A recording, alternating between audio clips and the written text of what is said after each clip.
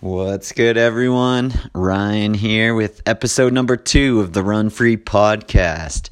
And this one is going to be called Rest, Enjoying Your Work. And what I want to talk about in this episode is just kind of how my concept of rest has changed over time and how I've had to reframe the idea of rest. Because I don't know about you guys, but I love to push. I love to train. I feel like I am making ground when I'm out there working hard and nailing these big workouts, you know. And I always, from the time I got into the sport, I struggled with this concept of rest and how important rest is. I always saw rest as something that you were forced to do when your body was so burned out from the training that you'd been doing that there was no other place for your body to go. And so you just had to rest once you were so run down that your body's like not giving you anything else. And my concept of that has kind of gradually evolved and changed over time. And I mentioned in episode number 1 about how the first thing that God told me when I went out on faith-based coaching, or what I felt like he was telling me, was it's not about what you do, it's about how you do what you do, talking about what's going on inside you when you're out running.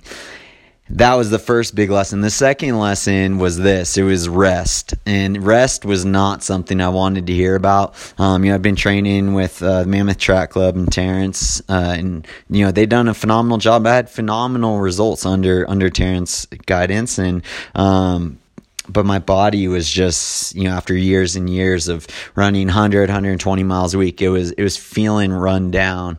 And so it was really important that God showed me you actually need to rest before you feel like you need to rest. It's kind of like the same thing when we talk about hydration when you're running a marathon. You want to be taking in hydration before you get thirsty. So it's like you're staying out in front of it. Like they say, the best kind of medicine is preventative medicine.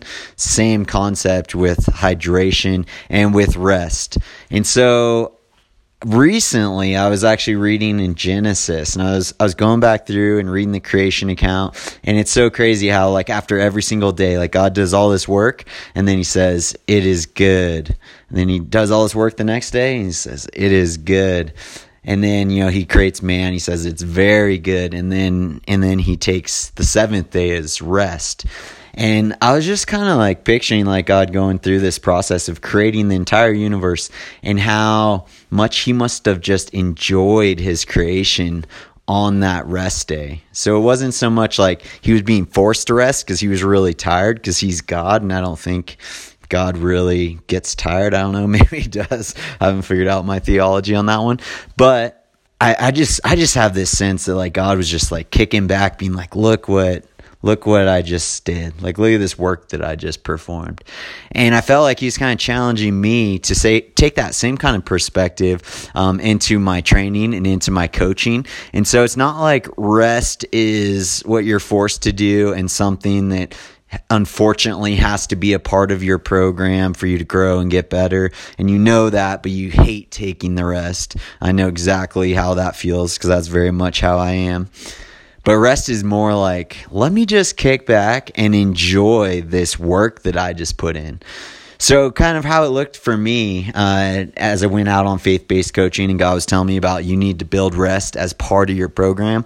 So what I started to do is start taking one day off a week, which for me was I'm slicing my volume by 1/7, which felt like a ton, So it was the difference between, training for the 2007 Olympic trials, running 120 to 140 miles a week, to training for the 2012 trials when I never ran more than 100 miles a week, which for elite marathoning is very, very low volume. But it's very hard to run high volume on 6 days. So I'd still hit 100-mile weeks, but that 7th day would be a day of rest. And I remember on those 7th days, it was usually a Sunday for me, but I don't think it really matters what day you want to choose. I just remember like I wouldn't even wear my running watch. Like I wouldn't wear any running clothes. 'Cause I'm always like wearing my watch and have my running clothes on. And I just wanted like complete rest. And I remember early on being like, actually, like this feels pretty amazing. Like I felt like I could focus so much more on those 6 days I was training, where it wasn't like I was just going to be grinding forever. It was like, okay, I'm going to grind for 6 days and really go after it. And I could pour myself into those 6 days more because I knew that 7th day of rest is coming. And so this is something I've been thinking about a lot lately as I've been getting more and more into coaching and remembering how important rest is, and I'm starting to incorporate this more in my athletes program and building it into their program preventatively. And I think another aspect of rest that I changed when I went to faith-based coaching was I started to space out my workouts more. So I started to put 2 easy days between every single hard session. So I was only getting 2 hard sessions most weeks, which was drastically different than the 3 sessions that I was accustomed to. So that was just kind of another way where I was like, I'm going to build in extra rest. Because I don't know about you guys, sometimes I'm like, I kind of feel like I'm ready to work out the next day, but I don't know, maybe I could, you're kind of on the fence. You're like, maybe I could work out, maybe I shouldn't. And so I kind of started defaulting to, if I was feeling that way, like I'm gonna give myself an extra day of rest. So that's kind of how my perspective of rest has changed, like going from like I'm being forced to rest to, man, let me just kick back and enjoy all this work that I've been doing the last 6 days. Let me just enjoy it and like almost like reflect back on it, go back through training logs and be like, man, look what I did this week, Because I think there's also something special when you rest and you enjoy your work. It also cultivates this thing of thankfulness. And so you're able to look back at your last week and be like, man, I'm so grateful for this workout and this run that I had when I felt amazing. And so it just builds up this thing of like, look what's happening. Look at the growth that's occurring. I'm so thankful for this. And then as you cultivate that thankfulness, I always feel like I grow and I get better the more thankful I am. The more I'm like striving, being like, man, I really wanted to run this workout and hit this harder, and I'm so frustrated with where I'm at. Usually things just like go downhill from that point. So I always try and remind my athletes, myself, my wife Sarah, like let's cultivate an attitude of thankfulness and gratitude, and like find something to be thankful about in every single race, every single workout, even if you have to dig super deep because you just had a really bad session, being like, well, what can I be thankful for today? And maybe it was like a lesson that you learned and you went out way too fast on your first 400 of your 400 meter repeats, or your threshold run, you went out way too fast. And so, man, I'm thankful that I learned better, like where my lines are at. And then the other component of rest, which, rest is one of our 5 fingers for run-free training, because it's so, so important. I always tell people, when you actually grow and get better and improve is when you're resting, and when you're sleeping, and when you're taking it easy and kicking back. And so on this note, something that I kind of played with a lot throughout my career was easy days. And so how fast do you run your easy days? And I remember whenever I do group runs, people would always be shocked that I was running so slow on my easy runs. So typically, like, I'd be running 8+ minute miles. And like I said, I played with that. I tried forcing myself to run like 6-minute pace for my easy days, or even just moving it along a little bit, kind of doing more like progressive runs on my easy days, similar to what a lot of the Kenyan athletes do and Ethiopian athletes. And that just did not work for me. I tried that multiple times, and every time when I just didn't listen, if I wasn't listening to my body on the easy days, things just broke down in my body.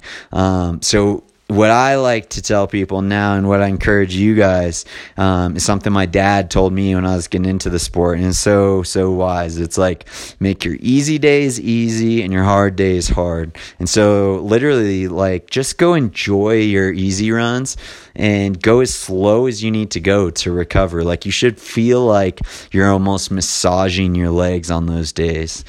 And then the other thing we try to do on those easy days is we try and run on soft surfaces, and that's pretty standard for all pro athletes. But that's just really going to protect your legs from injuries, and it's going to help your legs to recover and not get so pounded. So our hard sessions are usually on the track, on the road, and we're really trying to hit it hard on those. But then the easy days need to be on like dirt, ideally dirt. That's kind of dirt roads is our thing. That's our goal, that we're always looking for the perfect flat dirt roads. So just keep in mind that concept as you're going throughout your training. Like, how can I make my easy days really easy, my hard days really hard? Because I see that a lot with athletes that I'm working with, more like from, I don't know the best way to describe it, the general public, but more just people, like guys trying to run 3:30 marathons or 3-hour marathons or whatever it might be. I see that they just kind of train the same pace all the time. And I think that's why they're not seeing growth, is because your body, it just gets accustomed to that and it stops adapting. So we need to be constantly throwing something at it a couple times a week, if not 3 times a week, that's going to cause it to be stressed beyond what it can handle. And then as you sleep, as you rest, as you take those easy days easy, that's when we're going to see all the growth and all the adaptation happen. And we want you to feel like you're a sponge. So like, you're going through your training, you're not racing any of your hard workouts, but they're good hard sessions. Your weight sessions, your leg weight sessions are all on the same day as your workout sessions. Otherwise you're just stressing yourself on your easy days. If you do hard leg weights on your easy days, that's just another stressor, and you're going to feel even more tired going into your workout. So that's something that's really important, is putting those weight days, the leg weight days, on the hard workout days. But we want you to feel like you're a sponge, like you're just adapting week by week, and not a ton, but just little by little. Like, we're not looking for giant leaps. We're just looking for gradual progression over a long amount of time. And like I said, this is a topic that I have really kind of wrestled with for a long time. And I thought it was interesting. This book, I don't know if you guys might have read or not, just came out recently. It's called Good to Go, and it's about sports recovery. And I really enjoyed the book, like reading it. I wouldn't say I necessarily agree with everything, because I think at the end of the day, if you perform some recovery modality like icing, Normatec, cryotherapy, massage, all this stuff that, we do to try and enhance our recovery, if you feel better after that, then I would say it was an effective recovery tool for you. Whereas in the book, Good to Go, she kind of makes the case of like this stuff is all just like placebo and you don't need to do any of it kind of thing. But I do like kind of where she landed, where she said like the biggest thing you can do to recover well are things to de-stress. And so she was talking about going into these what do they call them? Sensory deprivation tanks. So I don't know if you guys have done these or not. I've done it once. It is pretty amazing experience. I'd recommend trying it. So what it is, if you haven't done it, it's just like this tank, like a big tank, and you climb in there. It's pitch black in there, and then you're in some like warm water, and the water has a whole bunch of salt in it. So you just float in this water. You float on your back in complete darkness, complete silence, and you just like hang out. Sounds like miserable, right? Like, I wasn't looking forward to it at all when I signed up to do it. And I think my session was like half an hour. I was like, this is gonna be the longest half an hour of my life, because I have such like an active mind, and I just have to be moving and doing stuff at all times. And so this was like, I was like, this is going to be really stretching for me. But actually, I really enjoyed it. It went by really fast. And I can totally see what she's talking about, of like, how do we de-stress ourselves, and how do we slow our minds down? And she talks about like meditation and prayer. I don't know if she talked about prayer, but that's what I think of, like meditation, prayer, and this like, just like letting yourself just be and rest, and how much that can enhance a sense of well-being, and how much that can just help you physically like relax and allow your muscles to operate and move how they're intended to operate and move. But the reason why I bring up the book is so I am like, one of the chapters is on overtraining, and so she kind of tells my story in that chapter. So I'm kind of like the example of the overtrainer, you know, and she did it very tastefully. Like, I don't have anything, you know, I'm not like mad about the book or how she wrote it or something, but I did like finish that chapter and just think, well, like that wasn't a totally complete perspective of what happened. So basically, if you guys haven't read the book, what she looked back at when I ran 204 at Boston, and she talked about a coach that I was working with at the time, because I was doing the faith-based coaching, but within that, I felt like God was telling me to reach out to certain individuals. So I was working with Matt Dixon. He was a triathlete coach, still is a triathlete coach. Great guy, great coach. Love his stuff. Learned a ton from him. And I felt like God was telling me to reach out to these other coaches. So Matt wasn't coaching me directly, but he did talk to me a lot about rest, and it reinforced a lot of this stuff that I'm talking to you guys about. And I did learn a lot from Matt. And I did apply, like I said, I built rest into my program more. And so she kind of made the case, like, I did that, and then look at this, you know, I ran my fastest marathon ever, 204.58 after that. And then she kind of like went on to be like, but then he like went back to his normal way of training and doing things, and there's like some truth in there, but it wasn't a complete picture of like everything that was going on, you know, like, and I also just thought it was kind of funny that like I was considered the example of the overtrainer when, you know, I still set an American record and went to a couple Olympic games. So if I'm like the example of the overtrainer, like, it's going to encourage some guys to overtrain. But I mean, she's right. Like, there was definitely seasons where I was overtraining.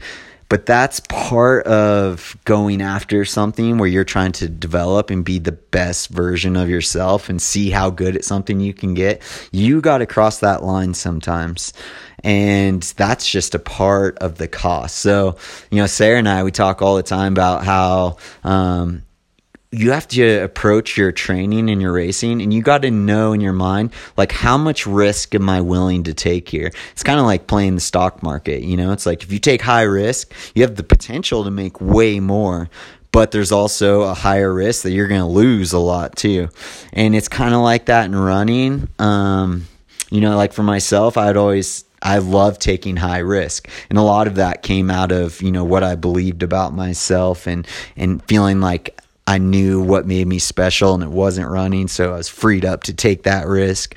But so this concept of like high risk, high reward, and not everyone should or wants to take that much risk. Like, some people are just like, this is just fun for me. I just want to be healthy. I don't want to risk injury. And so we need to like adapt your training accordingly if that's you. And you're like, I want to be low risk. I want to be healthy throughout this. You know, I'm not trying to be like the best runner in the world. Like, that is 100% okay if that's you, but it does change our approach to your program.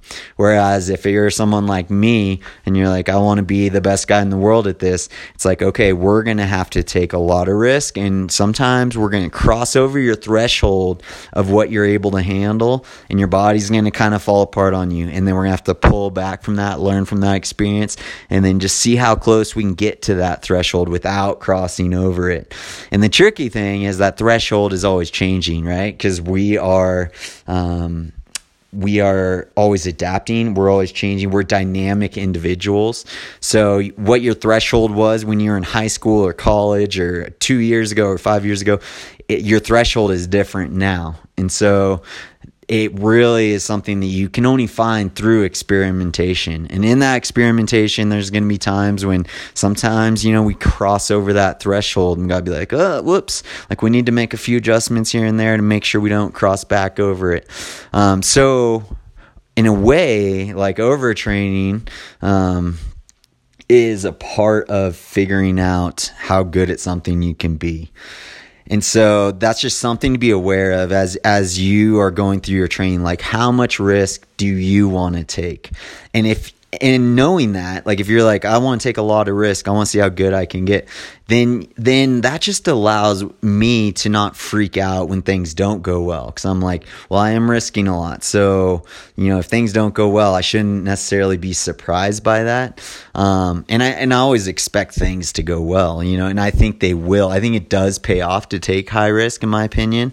I think that's why, like, I was able to have the high highs that I had, but I also had a lot more low lows than a lot of other people. So, that's just part of being willing to take that risk. But I certainly, learned in that season of preparing for Boston when I ran 2:04, the importance of rest, the importance of getting out in front of it, building into the program. And most importantly, like, how do I frame this in my mind to myself? Do I see rest as something I'm forced to do that I don't want to do? Or do I see rest as like, let me just kick back, enjoy what I just did this week, and just enjoy my work, and I think about like that, and it's like, yeah, that sounds good. When I think about like, I just have to rest because it's part of the I don't want to be forced to do something I don't want to do. I don't know about you guys, but I don't like feeling like I'm forced. But if I think about like, let me just kick back and enjoy this, that kind of changes everything in my perspective of rest.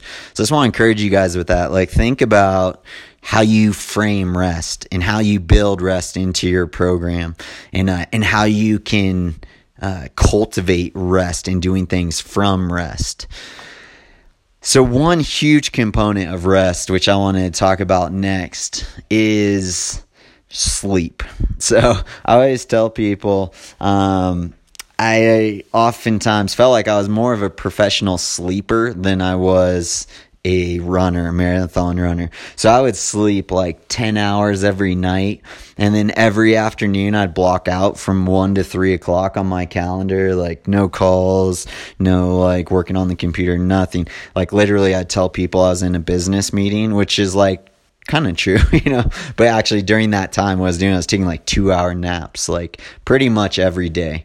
And sleep was just so important. If I didn't get those 2-hour naps, like I felt terrible on my afternoon core session and my afternoon runs, and things would not trend well if I wasn't getting that much sleep. And I know like we're all in different like places in life, and not everyone can afford to take a 2-hour nap every afternoon. I don't take 2-hour naps anymore now that I'm retired. I haven't napped, I don't think, one time since I retired from pro running.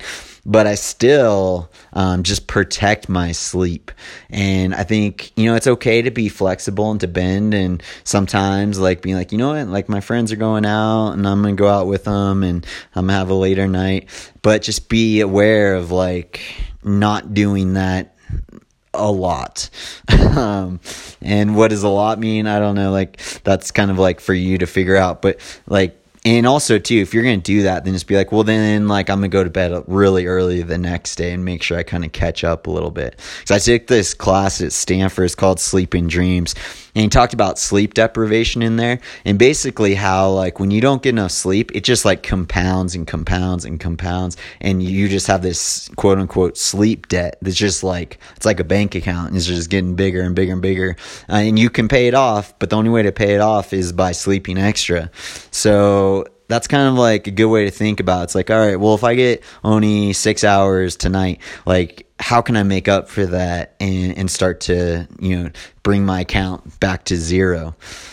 So yeah, that's sleep. I did a little bit of research on sleep, and cause I was curious. I was like, I know a lot of people really struggle with sleep, and that is something to pay attention to. Talking about a little bit about overtraining already on this episode.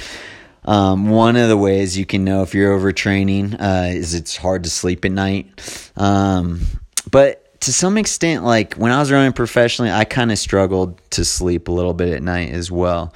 So anyways, I was curious, like, what is the number one disturber of sleep? So I looked it up, as Jasmine, my daughter, likes to say, I searched it up on Google, and it said the number one disturber of sleep is light, which totally makes sense. Anyone who lives like really far north or south knows what that's like when the sun essentially never goes down, how hard it can be to go to sleep when the light's out. So that's just something to be really aware of, and something that Sarah and I do a really good job of in our home is we have like the shades that come down, and then we have like the curtains that cover the shades, and we like clip them closed so there's like no light coming in at all.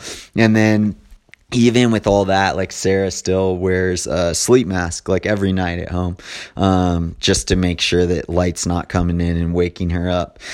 And also too, like, so if you do wake up in the middle of the night and then you grab your phone, you turn it on, you get this light coming in your eyes, like that's just going to wake you up further. So I really, really encourage you guys, if you're struggling with sleep, avoid lights, like screens. I think everyone kind of knows this by now, but avoiding screens like hour before you go to bed, and reading is a great thing to do right before you sleep. It's very relaxing, puts you in a good state of mind, and then you can just drift off to sleep after that.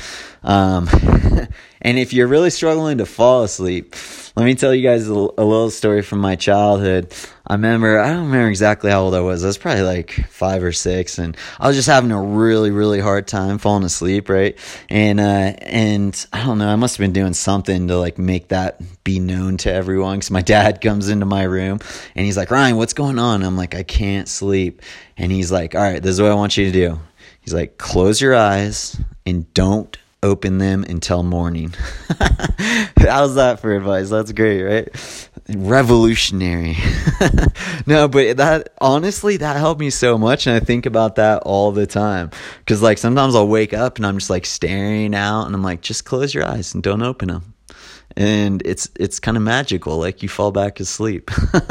But yeah, so all that to say, just encourage you guys, be very aware of light and how that is going to affect your sleep patterns, and not pulling out your phone if you wake up in the middle of the night. And then also, talking about sleep and like how to achieve your best night's sleep. One thing that's interesting is I kind of like vary my diet quite a bit now that I've gotten into weightlifting. So I have seasons where I'm like eating 5,000 calories a day, ton of carbs, ton of protein, decent amount of fat, like just a lot of food in general. And when I'm eating like that, I have zero problem sleeping. Like I am just out the whole night. Like I'll wake up to go to the bathroom, but I can go right back to sleep, And then other seasons, I'll be doing kind of not a ketogenic diet, say a lot of protein. And interestingly enough, protein can be converted to glucose if you take in more protein than you need. So I'm not keto, but I'm eating very high protein, moderate fat, and essentially like no carbs. And when I shift to this kind of diet, I find that I have a really hard time sleeping at night. And so that's just something to be aware of. Like that could also be something that's influencing your sleep. And maybe, like, I don't know where you guys are all at. Maybe you need to lose a little bit of weight. I would just encourage you, like surround your workout with carbohydrates. And this is going to be like something we'll dive deeper into when we get into something on nutrition later on down the line. But just real quick, surround your workouts with carbs, and then reduce your carb intake the rest of the day. But I encourage you maybe to add the carbs back in before you go to sleep, and just so that you can get a nice restful night of sleep. Because I remember when I was running professionally, even though I was on a very high carb diet, like my breakdown in macros was probably somewhere around like 60% carb, 20% fat, 20% protein, somewhere right in there. But even with like having a very high carb intake diet and eating 6 meals a day, and taking a snack like right before I'd go to bed, I'd still wake up in the middle of the night. And I remember I'd just be like starving sometimes. And it really helped me if I just get up, I'd just get like a little mug of cereal, and I put some, milk, some muscle milk in there, for some protein, maybe a little bit of almond butter, and then eat that little mug. And that after I do that, I just fall back asleep like really quick. So that can be kind of like another little trick you can use, is being just allowing yourself just have a little bit of a simple carbohydrate in the middle of the night to kind of kick you back into sleep. If you wake up, and especially if you wake up and you're just super, super hungry, that's a sign that, your body is starting to it's starting to break down its own muscle, and we don't want that. We want to be repairing your muscles at night, not going catabolic and having your body essentially eating its own muscle. So that's kind of a few tips on sleep. The other thing is noise. So my wife and I, we sleep with earplugs in, which I don't know if I should be saying that on this with, you guys know I have 4 kids, but I still wake up if there's something super loud. But anyways, we sleep with earplugs like every night, whether we're in a hotel or at our house, and we live like out in the woods, out in the sticks here in Flagstaff, and it's really quiet. But even then, having those earplugs in just like blocks out, like it just takes the edge off all the noise around you. And if you don't like earplugs, maybe look into like one of those sleep machines that like plays the music, whatever you can do to like make it quiet is going to be super, super helpful. I remember when I was at Stanford, you can't choose your freshman roommate when you're at Stanford. So I was in the regular freshman dorm with, a regular college guy, and he was really cool. But he was, he'd stay up late, and the dorm in general would be up way, way later than I was and be super loud, people blasting music and stuff. And I'd have earplugs in, and then I'd have to put like rifle ear mufflers on top of that. And even with all that, like I still like just did not sleep well at all. And so one way you can know if you're not getting enough sleep is if you're getting eye twitches during the day. And I had these eye twitches that would go on. It was like my entire first year at Stanford, I had this constant twitching of the eye. Which was just a sign that I wasn't sleeping well, and I wasn't performing well at all either. My body just wasn't adapting the training that it was doing. And that's why I think this is so important to talk about, because I know for myself, like I always just thought it's just all about the training. Like if you do the training, you're going to see the growth, you're going to get the results you want. But what I've learned is it's not enough. Like you can't just do the training and that's the only thing you're leaning on to improve and get better at your sport. Like the rest, the sleep, if that's not there, it's going to dramatically shift your results. And so we might say like for example, like God's my coach or whatever, and he's like, and he didn't do this, but if he gave me like divine training from above, there's like the perfect training for me. If I'm following that program, but I'm only sleeping like 4 hours a night, I guarantee you I'm not going to respond well to that training. So this is just something where it's like, we got to have this in order. It's got to be a priority. I would say it's even more important than the training that we're doing is are we getting enough sleep? Are we getting enough rest? And then, to kind of build off of that and that idea of sleep, I've had a lot of debate in my own mind, especially recently, about how much space to put between workouts. Because I kind of like 3 workouts in a week, to be honest. I just think they can't all be like ball burner workouts. Like you have to have an A workout where you're really trying to nail it, a B workout where it's just kind of like setting up your A workout, and then like a C workout, which is just not very intense at all, but it is harder than an easy day. I like the flow of that for my weeks. But not everyone responds well to that. And so like I'm having to, as a coach now of multiple athletes, having to kind of wrestle with this, like how much space do I put between workouts? And I know for myself, like I want it just to be a formula, right? Like I want to be like, it's 1 day between, or it's 2 days between maybe your A workout. But what is it? Is it 1 day rest between workouts, or is it 2, or is it 3? Because I played with all those throughout my career. And like I said, I think I had 2 days rest before all my days, my hard sessions. before I ran 204. But then each one of those sessions was much more high quality and a harder session than I typically do if my training was more dense. So this kind of like, I've been kind of wrestling with this, like, how dense do I make my athletes training? And what I've kind of come to realize is it's not like it's either 1 day or 2 days or 3 days. It's like, it can be all of those. Like, there's no like set answer that is correct for everyone. It's something that, like I mentioned, like, and this is why running is such an art. You know, I'd say it's more of an art than a science. I do think science supports running and is an important part of our sport. Don't get me wrong. But I think within that, there's got to be a lot of artistic implementation of these theories. And so with rest, it's like, I feel like the ideal, and why it's so important that we only design training 1 week at a time, so we can see how you're doing and make adjustments. And if, say, you get sick or something before a big workout, and when it's a workout we really want to hit, we need to give you an extra day, maybe even an extra 2 days of rest, so that you can have a good session, not just like press on because like, hey, sorry, it's been 2 days, like, you got to work out today.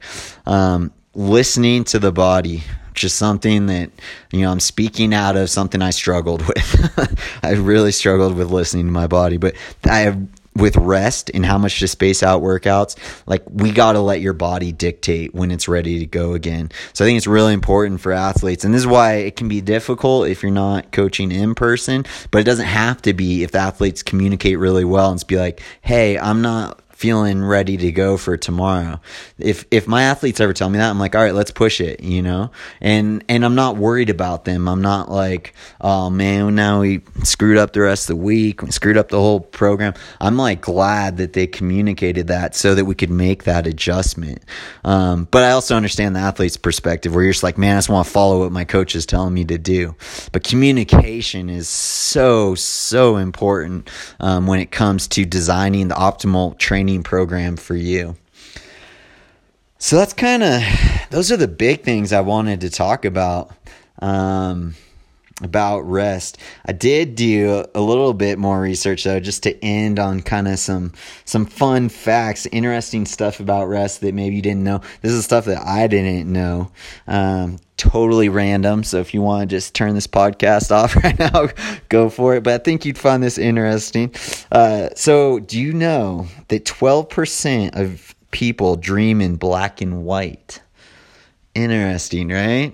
I know, I don't even know what I dream in. I'm like trying to think, I think my dreams are in color, but so I don't know, maybe pay attention to that tonight when you're asleep. Next one, humans spend a third of their life asleep. I find sleep to just be really fascinating in general. It's so weird that, like, you know, we're conscious, present, and then like we go into this like entire different reality every single night, like where we don't, I don't know, it's trippy when you actually think about it. And the fact that you think about, I spend a third of my life asleep is pretty crazy. And I think also too, it just supports this thing of like, God made it so we had to rest. Like, and this will come up a little bit later on down the line. Actually, this next one, the longest period without sleep is 11 days. And interestingly enough, sleep deprivation, it will kill you quicker than food deprivation.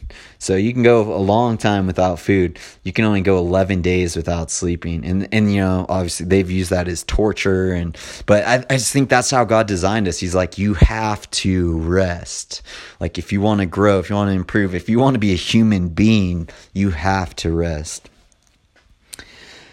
This is interesting for you married folks out there.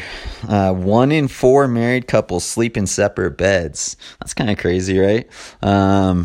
Sarah and I do not sleep in separate beds, but we have a gigantic bed because she calls me the furnace and says I put out too much heat. And actually, I'm glad I mentioned that, because that's another factor with sleeping. You know, like, you want to create a cool environment. So like Sarah and I, like, we bought like 2 big old AC units and plugged them into our room, and our room is like freezing at night. Our kids, whenever we all stay in the same hotel room, they like have to like wear jackets and sweatshirts to bed because we just make that room super, super cold. And that's something that will really help the quality of your sleep. So I'm glad I randomly mentioned that one. All right, next. Those born blind experience dreams involving things such as emotion, sound, and smell rather than sight. It's like, that's pretty interesting, right? Like, if you think you've never seen anything, then you can't dream about something you've never seen before. So, I don't know, I just thought that was interesting. All right, next. Within 5 minutes of waking, 50% of your dream is forgotten.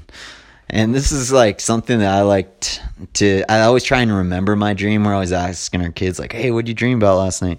And it's crazy how fast you forget them. That's why, they recommend, if you really want to remember your dreams, keeping a sleep journal, and like, you got to write it down right then, because you wake up in the middle of the night, you just had this crazy dream. You're like, oh, I want to remember this and tell my wife about this. And then like you get to the morning, you're like, oh, I can't remember at all what I dreamed about. But that's a normal experience, so don't sweat it. All right, this one is really applicable to what we're talking about. So, and this wasn't from like a running website, like I forget the website this was, but what they found is pain tolerance is reduced by sleep deprivation. So if you're not getting enough sleep, you're going to be able to handle pain less well. So by sleeping more, you can actually get more out of your body. You can endure pain better. So that's just like, oftentimes when we're out running, we're pushing, we're trying to get through pain, and we're like, man, why can't I just like push today? It could be because you're not getting enough sleep. All right, next one. Humans are the only mammals that willingly delay sleep. How interesting is that? We're the only mammals that when we're tired, we just like drink coffee or choose to stay awake. We're the only mammals that do that. That's crazy, right? All right, so I guess the point with that one is don't do that. If you're feeling tired, sleep. All right, next one. Bigger animals generally sleep less. Giraffes sleep about 2 hours a day. I was like, that's crazy. Like, I would think the bigger you are, the more sleep you need, right? But it's actually like kind of opposite. There's another one that kind of talks about, well, you'll see. The next one, animals that graze tend to sleep less than those that hunt and can eat a big meaty meal in one sitting. I don't know. I don't want to like promote one diet over another, but it's just interesting. Just chew on that one for a little bit. All right, last one, guys. Longest sleeping animal is the koala. Bet you didn't know that. Koala. Average sleep time of 22 hours, which means it sleeps 91% of its life. Oh, to be a koala, wouldn't that be great? You can just picture that. If you're having a hard time sleeping tonight, just picture yourself being a koala bear and just can't even keep your eyes open. Anyways, it's been fun, guys. I'm glad that got to talk to you guys about something that's so important. And let me just remind you guys, like, the biggest thing I want you to take away is, like, how do you think about this concept of rest? And, like, do you see it as kicking back and enjoying your work, or do you see it as something you're forced to do when your body will no longer cooperate with you? And just encourage you guys, like, let's build it into the program. Let's make it the most important aspect. Well, maybe not the most, but let's make it equally as important as the training, as the nutrition, as the 1%, as the internal, that, are our 5 fingers at Run Free.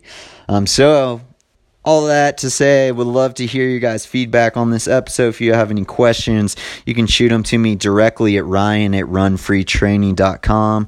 If you want to check out, you're interested in our training, runfreetraining.com is our website. So you can find us there. And hit me up. Let me know if there's anything you guys, any questions or future episode ideas. I got a bunch of ideas, a lot of stuff to dig into.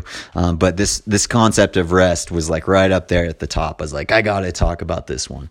So until next time, guys, happy training, and may your nights be filled with peace and restful sleep like you've never had before.